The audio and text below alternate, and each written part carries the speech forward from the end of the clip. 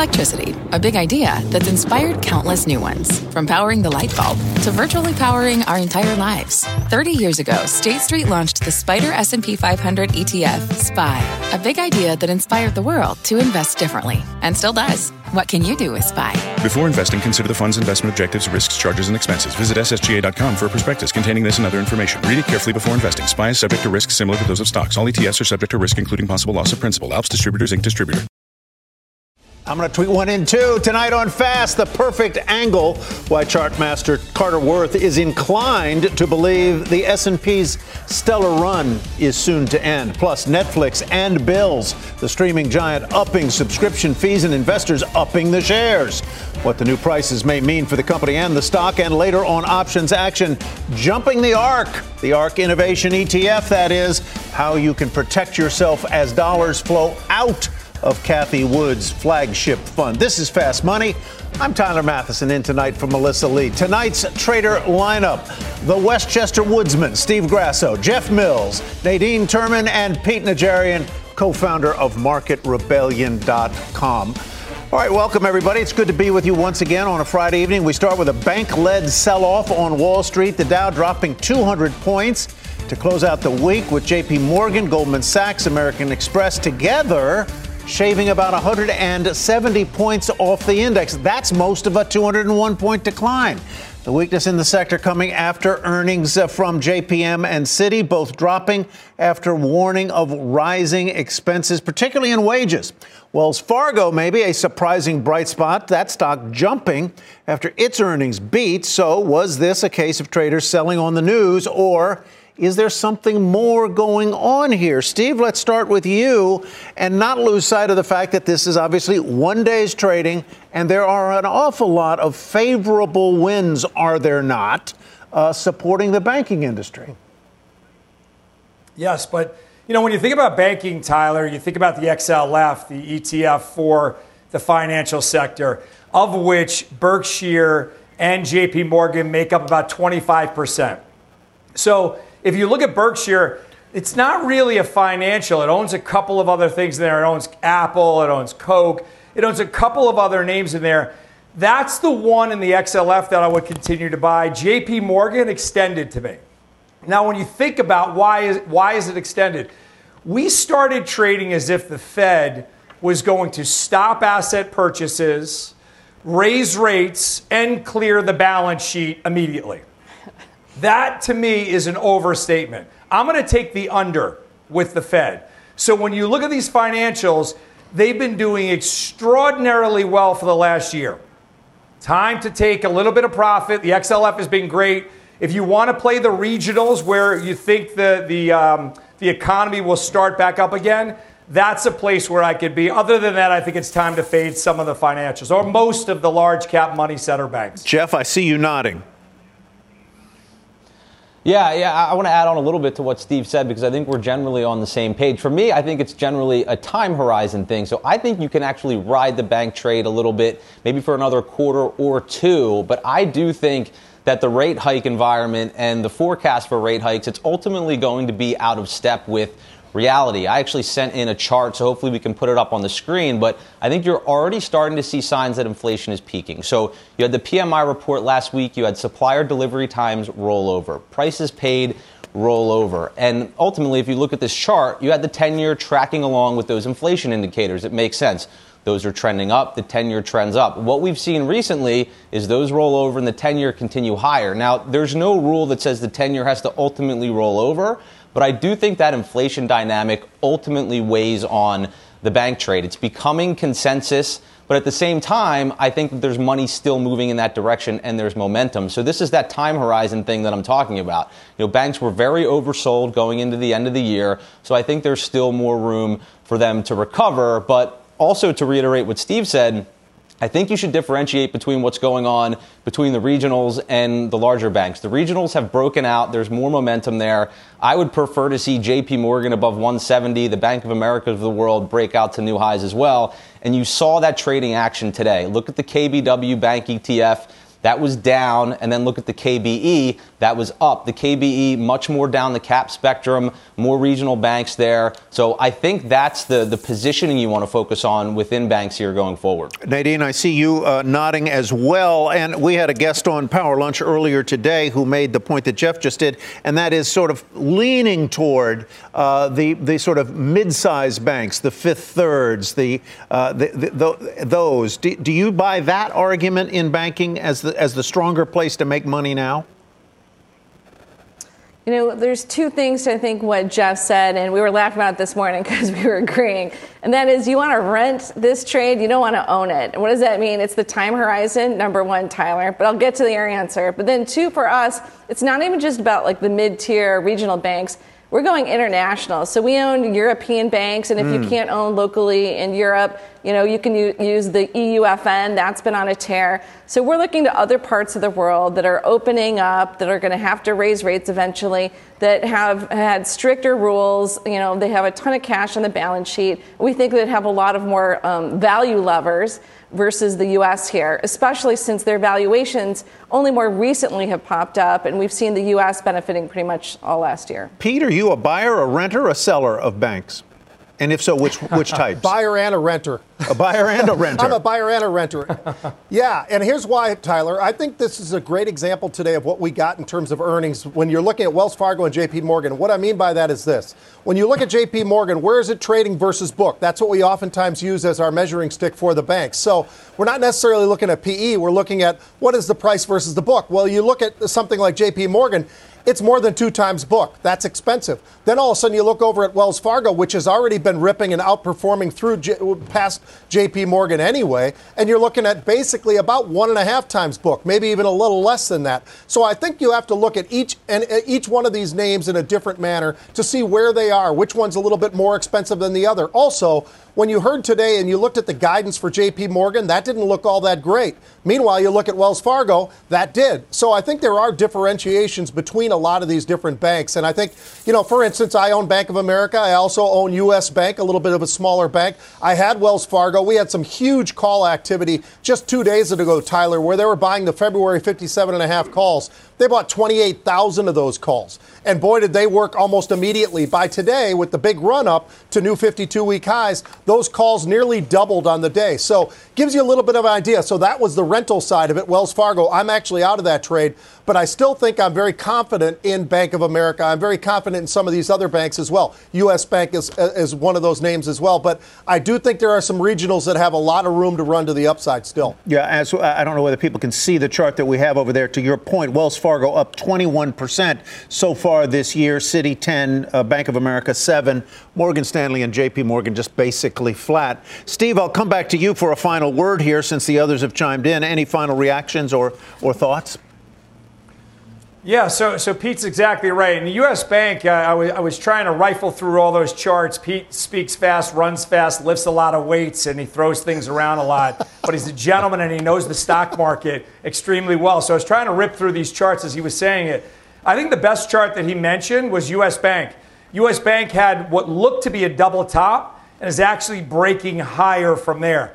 Wells Fargo, for me, too overextended. And I agree with everything Handsome Pete said, but the problem I have is that when you look at this and you see on a relative strength index, you don't even have to pull up an RSI on this. I don't care what it is. When I see a nosebleed chart like that, it's going to warrant a lot of selling, and I don't disagree with any of the fundamentals Pete said.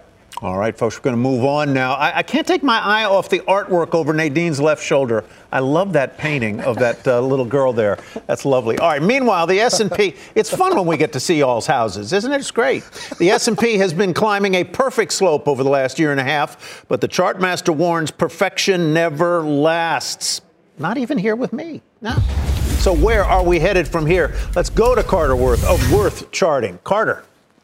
Well, it's true, right? Perfection does exist. There are moments in time or moments that last, but it doesn't last forever, of course, and often not very long at all. The market has been perfect. Everybody knows this. Independent of the constituents, has been a perpetual motion machine. When one area falters, another area comes in and picks up the slack. But we are churning and stalling. Everyone knows the internals. the percentage of stocks that are down 20% or more in the Russell 3000s, climbing every day. And now we're losing some of the big ones. And I think ultimately it ends up with more of a drawdown than we've seen. So let's look at 3 charts. They're all identical. They're all of the S&P. So there's your chart of the S&P 18 months, and it literally is a perfect north by northeast, higher and higher, steadily higher, never too hot, nice little dips and pullbacks. Now look at the channel, second chart. It's been in just a perfect channel. And the question is this going to persist? What's happening under the surface would suggest that the answer is no. Final chart is just leaving the bottom of the channel and an arrow. The arrow is a judgment. That's mine. And what we're seeing here is, again, big stocks like Microsoft, big stocks like Google, which will ultimately drive the performance of the market, starting to flag. And if there was enough in other areas to pick up the slack, that would be okay. But for every bank that's been good, there's a JP Morgan, there's a Jefferies, there are consumer names collapsing from Nike to Lulu. And so the churn is on. And the question is, do we just churn or do we churn and roll further? I think it's the latter. Yeah. When you look as today at the S&P 500, it was basically flat. The Dow down a couple of hundred. NASDAQ basically flat as well. But you look at the plus minus advances decliners. There were about 2,000 decliners and 1,300 advancers. That tells you, and as you said, the percentage of stocks in the S&P 500 that are more than 10% off their highs. These are the kinds of things, the internals, Pete Najarian, that we have to pay attention to when the market is churning, as Carter puts it. Yeah. There's no doubt about it. I think we all have to pay attention to that. And I think specifically, so many are following the charts these days of people like Carter, and for the right reasons, because these charts have been very, very incredibly accurate. And so it's something I think we all have to be very aware of while we're trading. I think that being said, it all does depend, and one of the reasons that I loved this past year was we had this rotation throughout the year that I thought was very, very healthy. Yes, we had some falls to the downside, but I loved the rotation from one sector to another sector to another sector. There were some sectors that absolutely just screamed all year long, like energy and some of the others, but the reality is I think that there is something very healthy about looking to see underneath not only just what's up, what's down, but what are the sectors that are taking charge? And I think that's important as well. Mm-hmm. Jeff, is there a trade here in the broad market in the S&P based on the charts that the chart master just showed us? Well, I think there is, and I think the continued momentum is going to be in financials and energy, like we talked about. You know, longer term, maybe you have some questions there, but that's where the momentum is. But to your point, Tyler, about internals, our friend Chris Verone put out a note this morning entitled "Risk from the Top," and I think that's exactly what we're talking about here. It's risk from these large market cap names that are rolling over. And sadly, I agree with Carter in that I think there could be more room to the downside. I think this is particularly interesting in terms of internals. So the percentage of NASDAQ 100 stocks above their 200-day moving average is only 55%. So in prior corrections in the NASDAQ over the past, say, 12 to 18 months, we've had the benefit of much stronger internals, many more stocks in an uptrend. That's not the case today, so there's less participation under the surface. That worries me that there's a little bit more room to go on the downside. I look at the way Microsoft is trading through the 50-day, through the 150-day. That makes me think there's some technical damage that needs a little bit more time to resolve itself. So for me, I worry about that weighing on the overall index. All right, we're going to take a quick break, folks, and come right back. And coming up, when we do come back, a streaming surge. Why news of higher prices got Netflix shares popping late today. How you should trade the stock right now and into earnings. And later, retail shares getting wrecked in today's trade. Should you go shopping in these for sale names? Just steer clear of the discount rack. We got answers when Fast Money returns. You seek the key, but first, you must learn the ways of precision, craft, and performance with Acura's all-electric ZDX. With a premium Bang & Olufsen sound system up to a 313-mile range and a Type S variant with an estimated 500 horsepower, the ZDX is their most powerful SUV yet. Unlock the energy when you visit Acura.com to order yours today. What does it mean to be rich? Maybe it's less about reaching a magic number and more about discovering the magic in life. At Edward Jones, Our dedicated financial advisors are the people you can count on for financial strategies that help support a life you love. Because the key to being rich is knowing what counts. Learn more about our comprehensive approach to planning at edwardjones.com/findyourrich. Edward Jones, member SIPC. Welcome back to Fast Money, everybody. Customers may not like it, but investors seem to. Netflix stock popping today after announcing price hikes. Our Julia Boorstin has the details. Hi, Julia. Hi, Tyler. Well, as Netflix spends more on content, it's raising prices in the U.S. and Canada for the first time since October of 2020, hiking those prices by between $1 and $2 depending on the plan. Now, the most popular standard Netflix plan is going from $14 a month to $15.50 a month. The basic plan will be $1 more expensive at $10, and the premium plan is going up by $2 to $20 a month. Now, Netflix says, quote, "We understand people have more entertainment choices than ever, and we're committed to delivering an even better experience for our members. We're updating our prices so that we can continue to offer a wide variety of quality entertainment options." Analyst Mark Mahaney tells us that Netflix is doing this price increase from a position of strength, and that he interprets it as a sign that subscription additions for the quarter that just ended and the outlook for next year are reasonably robust. Mahaney notes that over the past decade, Netflix has demonstrated pricing power, and while they've increased pricing about every other year, he notes that the number of new subscribers has accelerated. So Tyler will be looking out to see what Netflix says about their pricing power when they report next week. All right, Julia, thanks very much. Let's trade it. Nadine, I'm going to turn to you first. Obviously, the stock moved up on this news. $1.50, $2 a month. Maybe this is just inflation, right?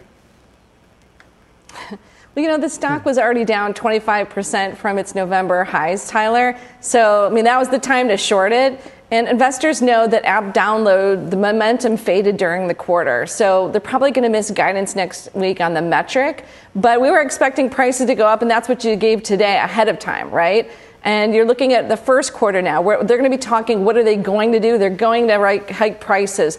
And also you look at Cobra Kai, Ozark, Bridgerton, and my favorite, Jim Gaffigan's new stand-up comedy. So they're going to be talking about content, what you're going to get of the value for that dollar, right? So it's a trade, but I wouldn't trade it into next week because the good news just came out. So if there's any weakness next week on the earnings, that's probably when you pick it up. It's about a fair fight right now, 12% up, 12% down on the potential earnings release. What do you think, Steve, of Netflix? Last night I watched a movie on Netflix that is a Netflix production, widely panned by critics, but apparently viewers tend to like. It's called Don't Look Up. It's got DiCaprio, it has Jennifer Lawrence, it has Meryl Streep, it has Jonah Hill. These folks don't work cheap. They don't work cheap. By the way, I'm actually going out with 3 of those that you just mentioned tonight. So I think that's sort of a coincidence. But anyway, when you really look at the chart, I think Nadine is onto something there. The stock has been down about 26% from those November highs. It's sitting right at support. So technically, it is a buy. My problem, though, Tyler, is think about the bigger picture here. How many of these streaming services can we all carry? We all have them all. Right. So when you start, for me in the beginning, I thought that Netflix had the pricing power. It still does. What I'm starting to feel, though, is that Netflix is trying to get more from a slowing base or a slowing growth rate. So I think fundamentally I'm negative on it. Technically, I think you get a near-term pop, like Nadine said. Ultimately, I think that Netflix is sideways to lower. I don't know about you, Pete, but I just want to know more about Steve's evening ahead here, right? I mean, who are you going out with? Where are you going? I've said too much. You've said way too much. You've said way. What? But Pete's on. Excuse me. Steve is on to a point here. There are so many streaming options, including one by our parent company Comcast or NBC Universal. There are so many streaming options here that if you were to sign up for all of them, ESPN Plus, Disney Plus, Paramount, all of them, you're spending what you spent for the cable bundle. Yeah, but you know what? I will say this. I always listen to Mark Mahaney. He's been right. He's been great. He's the guy that I go to when we're talking about Netflix. And when I look at a lot of the different growth areas of this company, this already tells me something, a little bit of a sneak preview, I think, where we're getting right now is, hey, look, they are coming from a position of power. They've got strength. They've got growth. They started to accelerate some of the subscribers. If they can charge us a little bit more, that tells me a lot. It tells me that they are putting money into content, but at the same time, this is a company that over time, we've seen the earnings grow and grow and grow. And because of that, I think this is finally a company where it looks a little bit more interesting. Steve was talking about it sitting on one of those levels where it could bounce. I actually think it really could bounce. It's already off almost 200 points from the highs. I think it actually has a rally in front of it. Boy, this half hour goes by very fast. Thanks, guys. And don't look up. I thought it was pretty good. Has a little bit of a political metaphor undertone to it. The bottom line here, spoiler alert, is we're all going to die. Okay, that's it. That's all you need to know about the movie. All right, coming up, a retail reckoning. Consumer stocks taking a hit today after this morning's disappointing sales numbers. So how should you trade these stocks now? And stick around for a special edition of Fast Money. You like this? You're going to get even more coming up at the top of the hour. We will tackle your deepest, burning, most urgent questions. So tweet us at CNBC Fast Money, and we might just answer you on air. We'll be back in 2. All right, folks, welcome back to Fast Money. We round out the show with Buzzkill, but not for you, in the retail space. Take a look at the S&P Retail and Amplify online retail ETFs. Today's weakness coming as consumer sentiment in January hit its second lowest level since 2014. Plus, retail sales unexpectedly dropped almost 2% last month. Nadine, let's start with you. Your prognosis for retail. T.S. Lombard came out with a great piece today, and they put a cogent message together. One, retail spending was boosted by stimulus payments, fiscal transfers. You're not getting those anymore. So that explosive growth is gone.